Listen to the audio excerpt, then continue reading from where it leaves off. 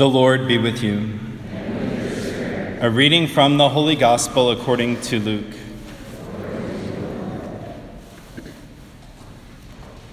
When the days for Jesus being taken up were fulfilled, he resolutely determined to journey to Jerusalem, and he sent messengers ahead of him. On the way, they entered a Samaritan village to prepare for his reception there. But they would not welcome him, because the destination of his journey was Jerusalem. When the disciples James and John saw this, they asked, "Lord, do you want us to call down fire from heaven to consume them?" Jesus turned and rebuked them, and they journeyed to another village. As they were proceeding on their journey, someone said to him, "I will follow you wherever you go." Jesus answered him, "Foxes have dens and birds of the sky have nests, but the Son of Man has nowhere to rest his head." And to another he said, "Follow me." But he replied, "Lord, let me go first and bury my father." But he answered him, "Let the dead bury their dead, but you go and proclaim the kingdom of God." And another said, "I will follow you, Lord, but first let me say farewell to my family at home." To him Jesus said, "No one who sets a hand to the plow and looks to what is left behind is fit for the kingdom of God." The Gospel of the Lord. Praise to you, Lord Jesus Christ.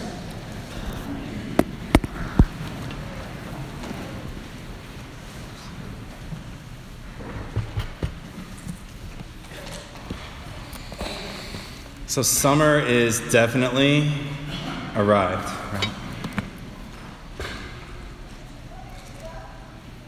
Which has been interesting for me to reflect on personally, because I have one of those jobs where I don't really have a school year, or there's no beginning or end to what I do. I just kind of do the same thing all the time. And I was telling somebody recently, it's like I woke up and it was summer. And one day I'm going to wake up and there's going to be 3 feet of snow. And I'm going to be like, what month is it? Sometimes it sneaks up on us. And also, liturgically, we've returned to ordinary time. So after a long Lent and Easter season and the last couple of weeks where we celebrate Trinity Sunday and the Feast of Corpus Christi, we're sort of back in ordinary time and kind of back into the normal swing of things in the liturgical calendar. And so it's a good time to sort of sit back and reflect on, where we've come from and where we're going. And the gospel and the rest of the readings this week, they sort of give us this opportunity to reflect on that. And in St. Paul's letter to the Galatians, he says, "For freedom Christ has set us free. So stand firm and do not submit again to the yoke of slavery." So you've been set free by our Lord, and so stay there, right? Stay there. Do not submit again to the yoke of slavery. Don't go back to the way things were. And I was thinking about this in the context of sort of, the Lenten season. We gave things up and we made resolutions about things and we followed them the best that we could. And then the Easter season, we're sort of focused on transformation, right? And the way that our Lord transforms our lives. And then ordinary time comes around, and it's very easy to sort of slip into going back to the way things were. And going back to the way things were.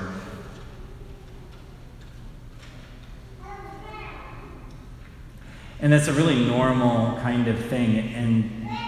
And so how do we stay in that place of transformation?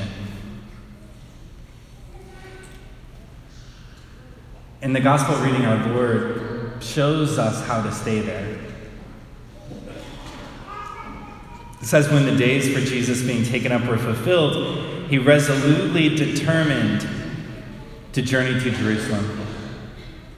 Right? He resolutely determined to journey to Jerusalem. There's another translation that says he set his face like flint towards Jerusalem.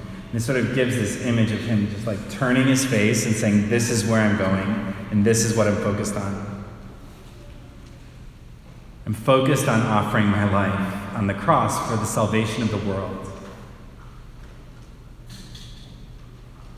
He wasn't sort of half and half determined to go to Jerusalem. Like, I'm going to go to Jerusalem, but I really think I might stop by another wedding at Cana before I go. I just want to go drop in on some old friends and want to live the way things were when they were good, because I'm about to enter into a really difficult time. He resolutely determines. And that's what we're all called to do. We're all called to resolutely determine to journey to Jerusalem, to journey into the heart of our Lord, to journey into the kingdom of heaven. And there's lots of temptations that show up against that, and those also are illustrated in today's gospel, where somebody says to our Lord, I will follow you wherever you go, and our Lord reminds him of the cost of discipleship, that birds of the sky have nests and foxes have dens, but the Son of Man has nowhere to lay his head. Are you ready to give up everything for me? Another person says, let me go first and bury my father. Let me take care of some things within my family, some business, and then I'll follow you. And our Lord says, let the dead bury their dead. And then this third person, I will follow you, Lord, but first let me say farewell to my family. And our Lord says, no one who sets his hand to the plow and looks to what is left behind is fit for the kingdom of God. That we're all called to go all in. We're all called to give our whole heart to him.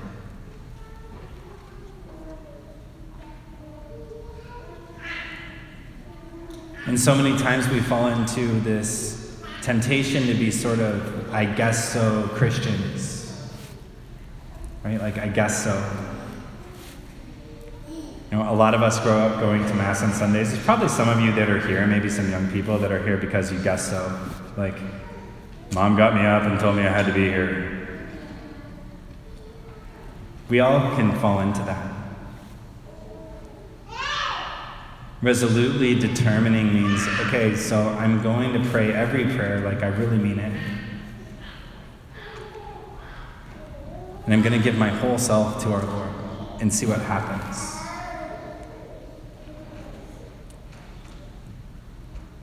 And see what happens.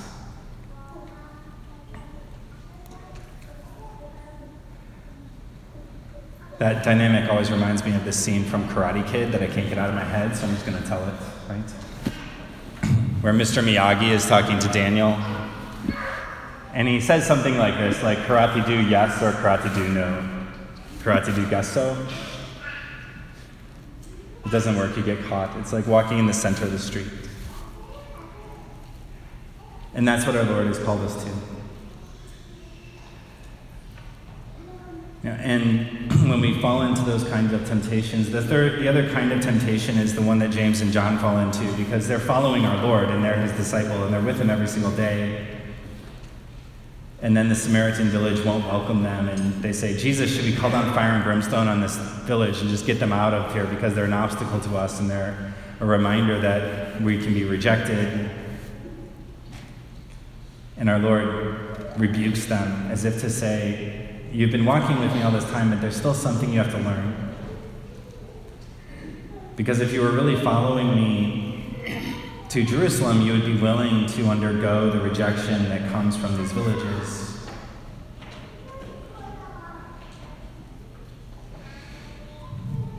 You know, you'd be willing to undergo the rejection that comes from these villages.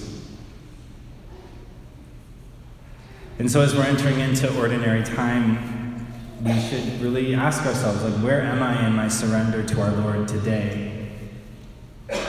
Have I sort of slipped back into, I guess so? Or how am I living this life of grace and peace and joy and happiness? Because sometimes that's really hard. One of the great things that I've learned from working with people who struggle with addictions, and because people who struggle with addictions, they're just like caricatures of everybody. We all kind of think the same way as them sometimes. And there are people who struggle with addictions, and they fall back into behaviors when things are going wrong. Like everything's going wrong, the world's crashing into me, I'm going back to Netflix. But they also fall back into behaviors when everything's going right. And like, oh wow, my life's amazing now, and I'm really having joy and peace, and it's really unfamiliar, and they kind of fall backwards. We can do that in the faith. It's like I was in Ireland one time, and I was at a pub with this old Irish guy. And it was raining outside. And he said, yeah, we Irish, it rains and it's really depressing, and so we drink. But sometimes the sun comes out and we drink to celebrate. Right? Like we can fall into sin when things are good and when things are bad. We can fall backwards when things are good and when things are bad. And so we need those reminders to resolutely set our face towards Jerusalem.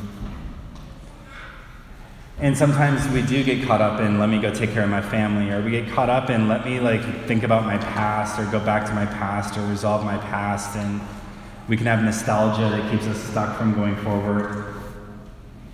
Sometimes we can have nostalgia for sins we never committed. I wish I was a bigger sinner before my conversion. That's not uncommon. And in a sense, even in that case, then I have my hand to the plow and I'm looking backwards. Going all in the spiritual life means, okay, I'm giving everything to our Lord, and I'm making this resolution every single day.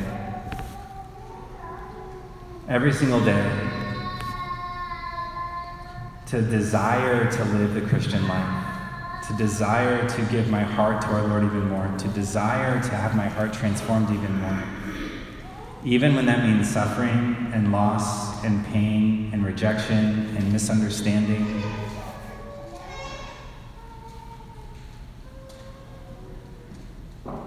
Because when we stay faithful in those moments, it's then that we're learning from our Lord what it means to be free. And we're learning from our Lord what it means to live His life in season and out of season. And like Elisha the prophet, sometimes we have to just go and burn everything. And so what are those behaviors, those resentments, those things that we hold on to, that nostalgia that we have, that we just need to burn and offer it to our Lord so that we can resolutely follow Him?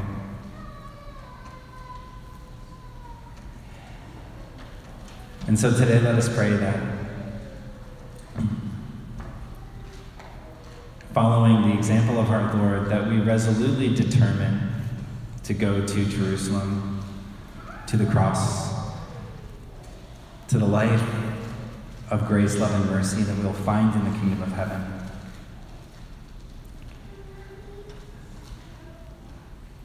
That we renew those resolutions that we made, that were transformed in our life during Lent and Easter, that they may just become part of our life every day. And that we come to experience the true freedom for which Christ has, in fact, set us free.